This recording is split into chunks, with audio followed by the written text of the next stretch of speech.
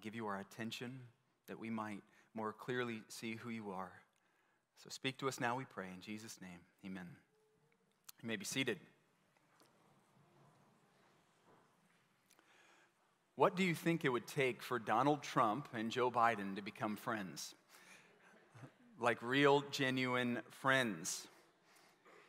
I don't know what it would be. I don't know what it would take for them to become friends, but if they did become friends, you would know something significant has happened. Something consequential has happened.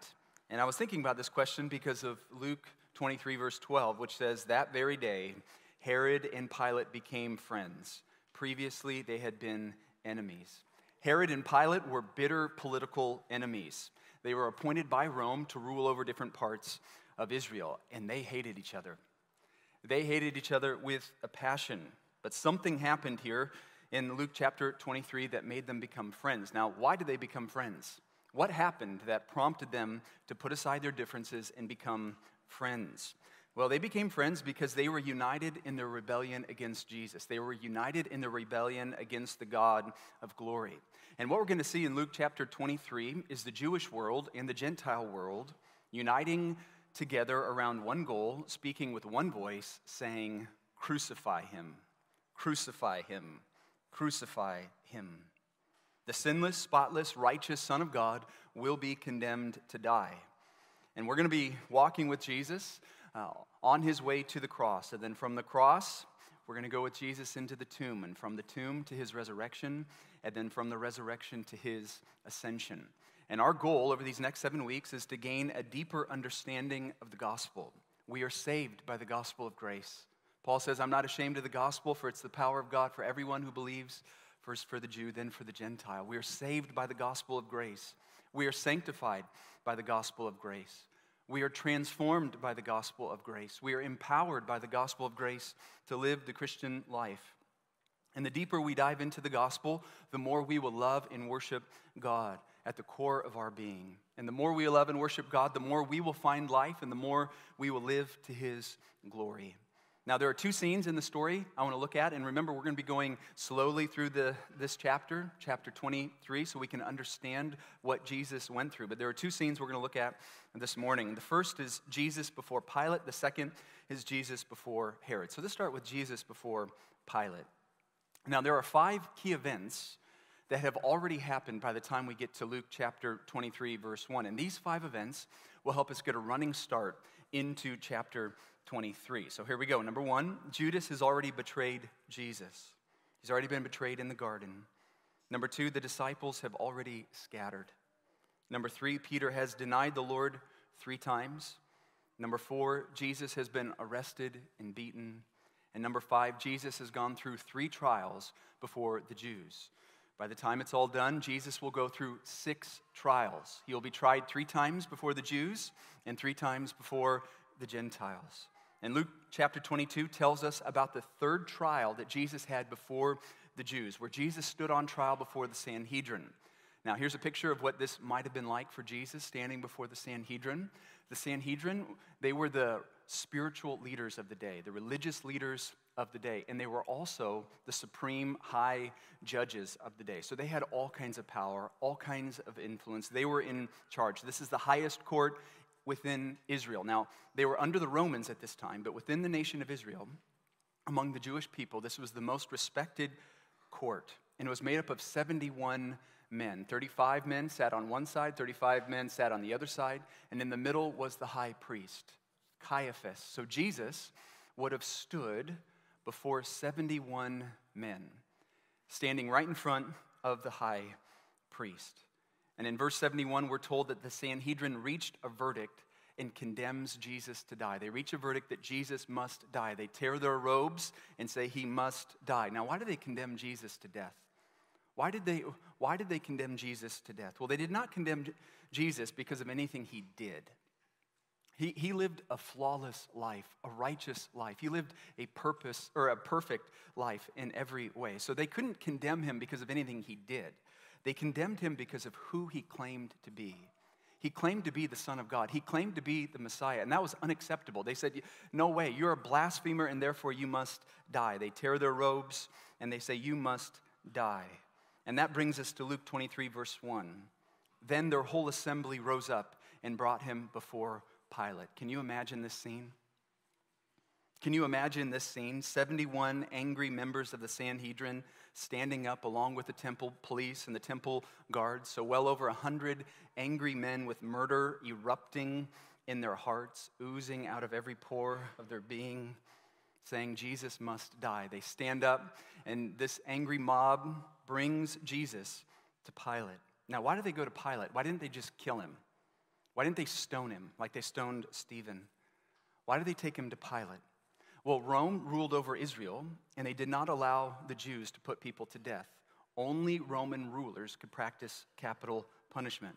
So they are looking, the Sanhedrin, they are looking for Pilate to do their dirty work, and they demand that Pilate puts Jesus to death. Now, along the way, you see the thought process of the religious elite. There's a little detail in John 18, verse 28, that says this: Then they led Jesus from Caiaphas to the governor's headquarters. It was early morning. They did not enter the headquarters themselves. So they don't actually go into Pilate. They stay away from Pilate. They don't go in. They don't go into his quarters and talk with him and plead with him. They say, Pilate, you have to come out. Now, why didn't they go into Pilate's headquarters? Well, it says otherwise they would be defiled and unable to eat the Passover. So you see the thought process in their minds, what's happening. Pilate was a Gentile, and if the Jews were in the presence of a Gentile, they would become defiled, or they would become unclean before God, and therefore they would be unable to celebrate the Passover. And the Passover was the highest celebration of the year. And so they have this conflict of interest. So here's their plan. Kill Jesus the right way so they can worship God the right way. So in the process of killing Jesus, they don't want to defile themselves before God. They want to be sure that they can actually worship God the right way. So they got to kill Jesus the right way. And this plan demonstrates the blinding impact religion can have on the soul if Jesus is not at the center of our worship. Here's a principle we cannot miss, that if Jesus is not at the center of our worship, even our religious devotion will lead us into sin. If he is not the center of our worship, even our religious devotion will lead us into sin. There is nothing inherently good about religion. There is no refuge in religion. There is no deliverance in religion. There is no safety in religion. Religion without Jesus is just another expression of our sinful hearts. It's just another act of rebellion against God. See, the sinful heart, it can produce all kinds of things. The sinful heart produces liars. It produces murderers. The sinful heart produces drug dealers. It produces sexual immorality. It produces prostitutes. And it produces priests and pastors and religiously dedicated people. That same sinful heart, that vile, murderous heart, can express itself in religion, and it often does. Now, how can I say that? You might be thinking, how can you say that there's nothing inherently good about religion? Well, look at Luke 22:66. It says, at daybreak, all the elders of the people assembled.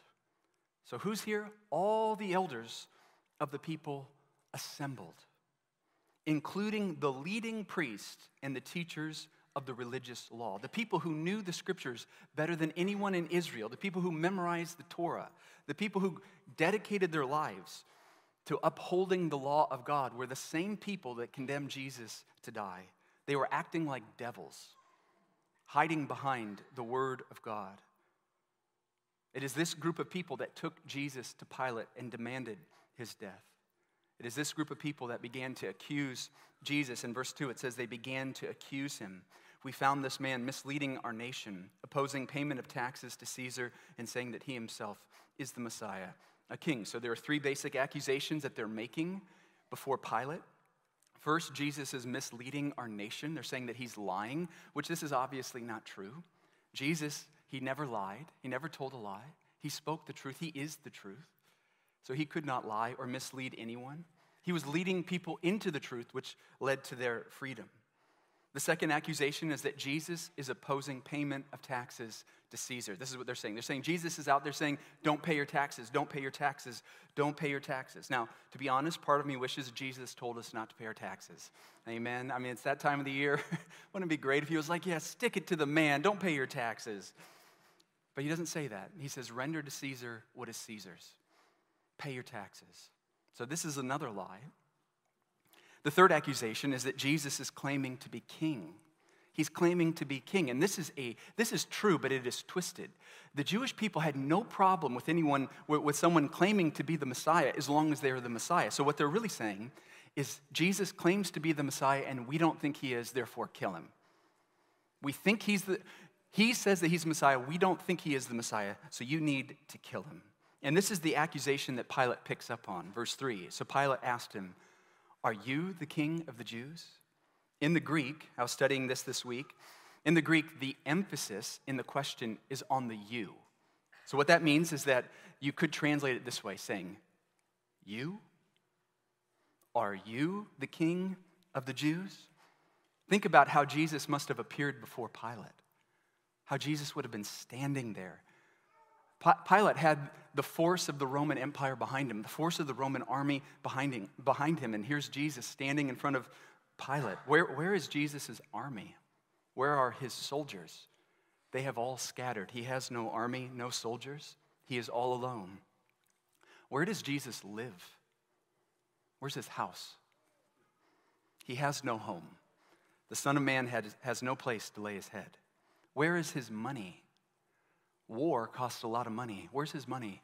He has no money. He's all alone, no soldiers. He doesn't even have a home, and he has no money. And Pilate is looking at Jesus saying, you? You're the king of the Jews? Verse 3, you say so. Pilate then told the chief priests and the crowds, I find no grounds for charging this man. Pilate looks at the situation and he says, Jesus is no threat to Rome. He's no threat to anybody. This is all hogwash. But Pilate is in a pickle. He is in a pickle. You have to think about Pilate's options. So option one, Pilate could release Jesus. He knows that Jesus is innocent. His conscience is telling him Jesus is innocent. He knows he's innocent. So the right thing to do would be to release Jesus. But Pilate is not intent on doing what is right. He's a pragmatist. He just wants to survive this encounter with Jesus and come out on the other side. That's what he wants to do. It is a dangerous option for Pilate to let Jesus go. Why? Because Pilate was not really king.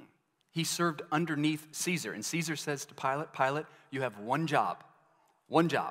Keep the city from rioting. Keep the city from rioting. Keep the peace. And so Pilate knows if I go against these leaders, the Sanhedrin, they're going to cause a riot and get him into a lot of trouble. Option two, kill Jesus.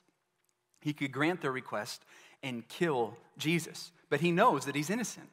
He knows that he's innocent. So the idea of condemning an innocent man doesn't sit well with anyone. And he also knows that earlier in the week, tens of thousands of people were crying out that Jesus is the Christ. He is the King. He came riding in on a donkey. Blessed is he who comes in the name of the Lord, Hosanna in the highest. He is the King of the Jews. So he knows that there are many people who professed love and loyalty to Jesus. So if he kills Jesus, there's going to be a riot. So let him go, there's a riot. Kill him, there's going to be a riot. So he's thinking about his options. And a third option arises, and that is to send Jesus to Herod, push the problem someplace else. Verse 5. But they kept insisting. He stirs up the people, teaching throughout all Judea, from Galilee, where he started, even to here. When Pilate heard this, he asked if Jesus was a Galilean. He says, wait a second, he started in Galilee? Is he a Galilean? Verse 7, finding that he was under Herod's jurisdiction, he sent him to Herod, who was also in Jerusalem during those days. Everyone came to Jerusalem for the Passover. It was a huge celebration. But Herod ruled up in the north. So here's a quick little map here to envision this. Up in the pink, up in the north, at the top of the screen. Galilee, and to the east in Perea, that's where Herod ruled. Pilate ruled Judea. But everyone came to Jerusalem for the Passover. So he says, wait a second. If he's from Galilee, then he's under Herod. And Herod's in town. So Jesus, go to Herod. He's trying to just wash his hands, get rid of Jesus, go to Herod. Which leads to scene number 2, which is Jesus before Herod. Jesus before Herod, verse 8. Herod was very glad to see Jesus. This is a strange detail in the story. It is a strange detail in the story. Why would Herod be very glad to see Jesus? Pilate can't get rid of Jesus quick enough. He's like, get rid of this guy. Herod's like, yes, give him to me. I want to see Jesus. He is very glad to see Jesus. And this is strange because Herod was a vicious man. Historians detail how Herod was a vile man with a twisted sex life. He was a vicious murderer. He cut John the Baptist's head off. Now, have you ever cut someone's head off before? I hope not. Do you know anyone who's cut someone's head off? You don't? Do you know anyone who knows someone who's cut someone's head off? Probably not. But think about that for a moment. This dude was like, cut his head off. And he didn't kill one person, he killed thousands of people. We don't even know people who are this vicious. We don't know people who know people who are this vicious. He killed thousands of people at a whim. So he is brutal, and he has a twisted sex life. And he hears Jesus is coming, and he says, I want to see him. Now, why does he want to see him? For a long time, he had wanted to see him because he had heard about him and was hoping to see some miracle performed by him. So Herod wants to be entertained by Jesus. What's happening in Herod's heart? Does he have a desire for repentance? No. Does he have a desire to follow Christ? No. So what's going on? He wants to be entertained. He is willing to see Jesus. He's even excited to see Jesus because he wants to be entertained. Brothers and sisters, this is why trying to entertain people into the kingdom of God is a losing effort. Offering Jesus to the world as if Jesus is some sort of genie who can grant you your wishes. Come to Christ and he'll give you everything you want. This is a losing effort. If you want an edge in your business, do you want an edge in your business? Come to Christ. Do you want an edge in your family? Come to Christ. Do you want an edge in athletics or in your health? Come to Christ. This is a losing effort. This is false advertisement. We ought not to offer Jesus to the world as the one who will gratify all of their dreams and desires. This is not why people ought to come to faith in Christ. Now, how does Jesus respond to Herod? Herod, he sees Jesus as an opportunity for entertainment. And if there was someone on the planet who could put on a really good show, Jesus would be at the top of the list. He could do real magic, real miracles. He could do whatever he wanted to do. He could pull rabbits out of everything. I mean, he could wow any crowd if he wanted to. But how does Jesus respond when he comes before Herod? Do you see Christ there before Herod? Can you envision that? Jesus has already been betrayed. He's been abandoned by everyone. He's been denied, arrested, beaten, falsely accused. He's been up all night. This is his 5th trial before evil men. Jesus is bloody, exhausted, and the pain is just beginning. And now he stands before Herod, a vile, vicious man, the man who cut John the Baptist's head off, who was his cousin. Now, what does Jesus do? Verse 9. Herod, he asked Jesus question after question, but Jesus refused to answer. He doesn't say anything. So Herod just keeps bombarding Jesus with questions, and Jesus is standing there. Verse 10, meanwhile, the leading priests and the teachers of religious law stood there shouting their accusations. They are screaming their accusations against Jesus. They're saying, he deserves to die. Herod, kill him. Herod, kill him. Herod, kill him. And Jesus doesn't say a word, not a word. Verse 11, then Herod with his soldiers treated him with contempt. So Herod says, Jesus, if you are not going to entertain us, you will become the joke. You become the joke. Treated him with contempt, mocked him, dressed him in bright clothing, and sent him back to Pilate. That very day, Herod and Pilate became friends. Previously, they had been enemies. So why were they united here? Were they united in some noble cause? Certainly not. They were united in their rebellion against Christ. Both Herod and Pilate knew Jesus was innocent, and they did not do the right thing. They were united in their rebellion against Christ. Now, what do we do with this information? We could keep going and working our way to the cross, but that will be for future weeks. So what do we do with this information? Well, 2 points of application. Number one, you need to see the love and sovereignty of God. I hope these truths are clear to you. I hope you see the love and the sovereignty of God. One stunning detail in the story is that Jesus doesn't say a word to Herod and barely says anything to Pilate. But why doesn't he say anything? Could you imagine being on trial for your life? Could you imagine standing in that situation before a judge who has the power to execute you? Could you imagine the most influential people in society screaming at you, screaming the reasons why you must die? You know, Pilate and Herod were both judges. Pilate and Herod had both of them had condemned many people to die. They would have had trials with many innocent people and many guilty people. Could you imagine being innocent and on trial for your life? What would you do? What I would do, if I'm standing before the judge and I'm innocent, I would plead my case. I would say, Judge, wrong guy. I'm innocent. Look at me. Where's the polygraph? Where's the polygraph? I'm innocent.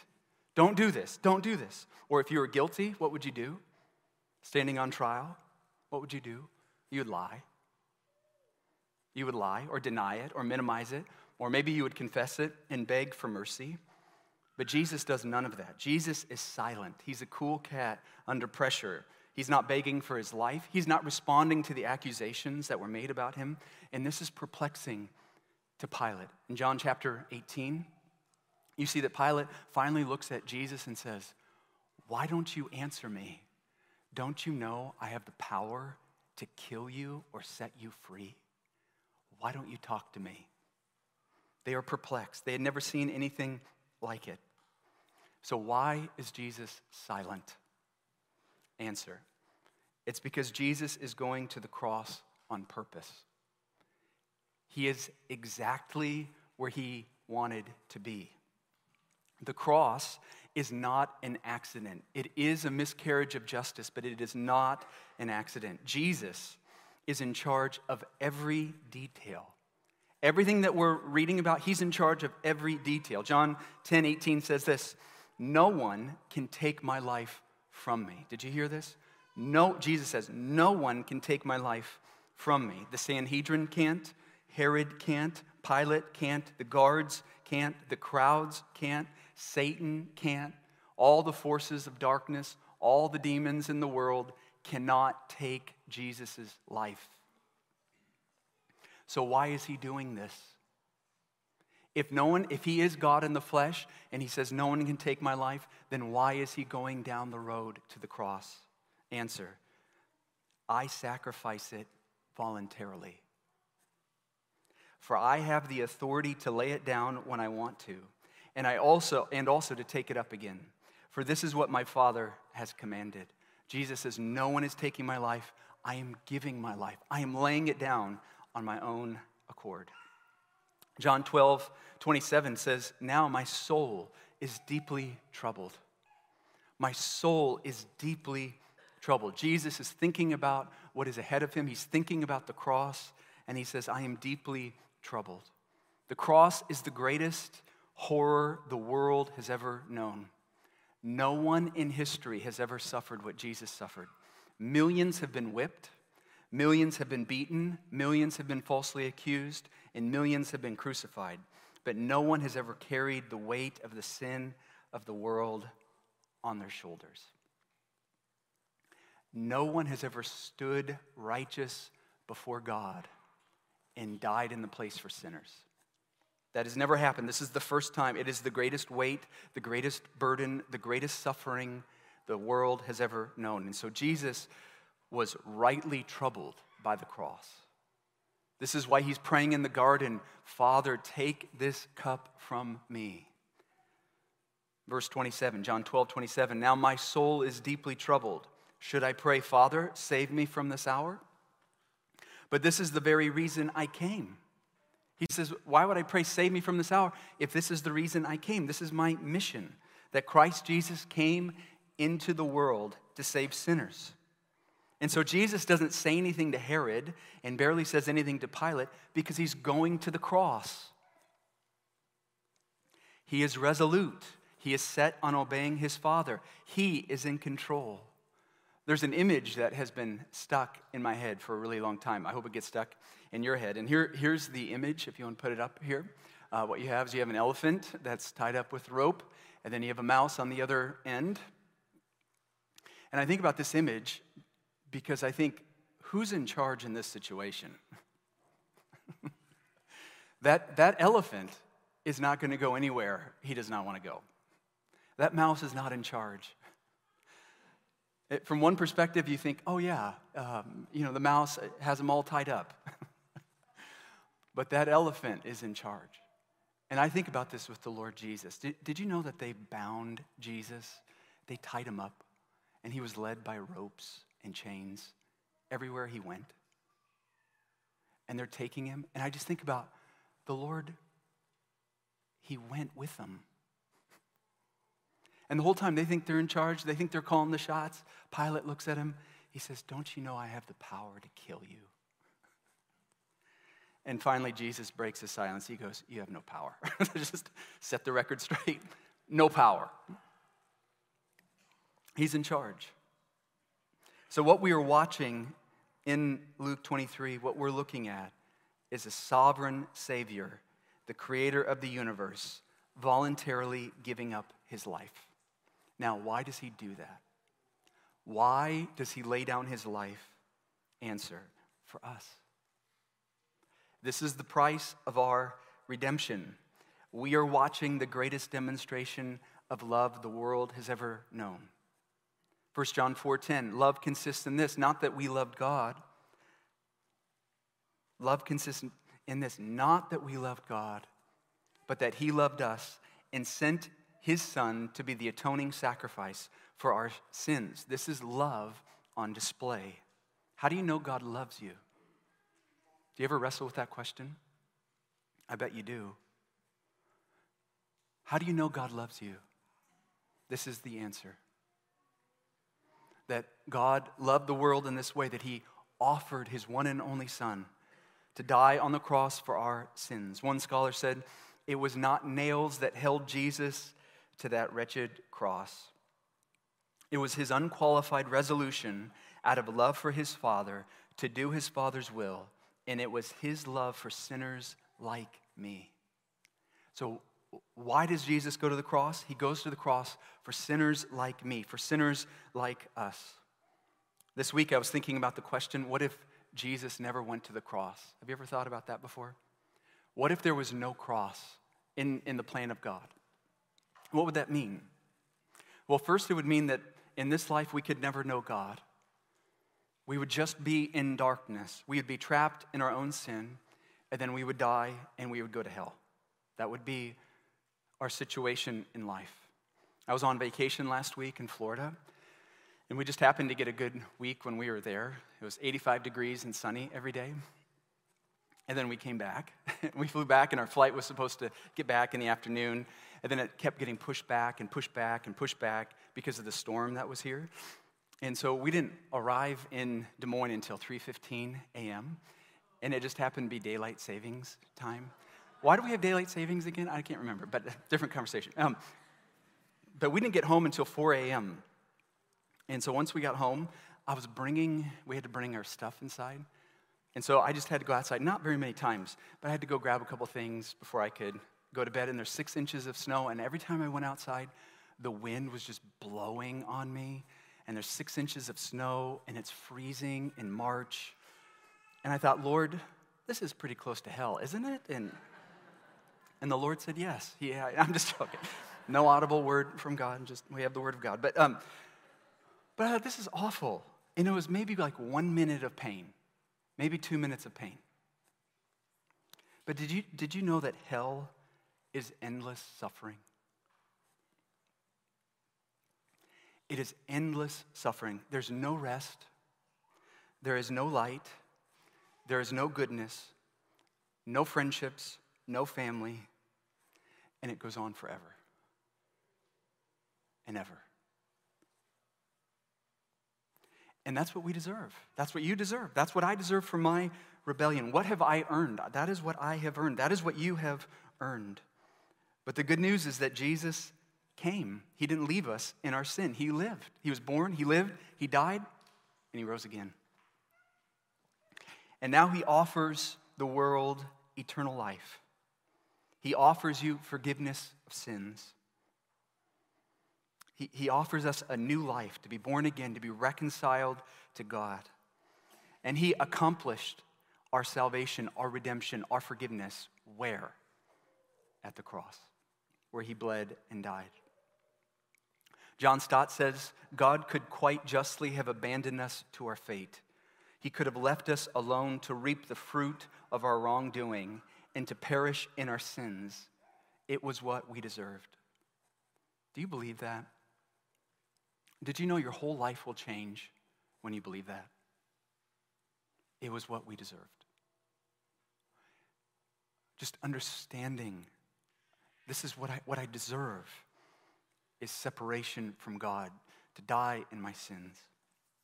It is what we deserved. But he did not. He did not leave us. Because he loved us, he came after us in Christ. He pursued us even to the desolate anguish of the cross, where he bore our sins, guilt, judgment, and death. It takes a hard and stony heart to remain unmoved by love like that. So why should you come to Christ? Why should you come to Christ? Is it because Jesus is cool? Do you remember those t-shirts? Jesus is my homeboy. Do you remember those t-shirts? We should burn them. If you find one, burn one. Is it because he's cool? Is it because he gives you an edge in life? An edge in your business? Is that why? No. Why should you come to Christ? For the same reason you wear a parachute when you jump out of an airplane. No parachute, no life. If you want to live, you put on that parachute. And if you want to have life, you come to Christ. If you want forgiveness, you come to Christ. If you want eternal life, you come to Christ. This is why you must give your life to Christ. And if you're here this morning and you're not a Christian, welcome. We're very happy that you're here. And if you've been coming for a while and you're not a Christian, maybe you think you are, but maybe you're thinking, maybe I'm not. I don't know. You need to give your life to Christ. You need to understand that your salvation was accomplished by Christ at the cross. And put your trust in him. Believe that he lived and died and rose again on your behalf. And commit your life to him, and he'll save you. Application point number 2, we're going to have to pick up next week. All out of time, so let's go ahead and close in prayer. Father, we thank you.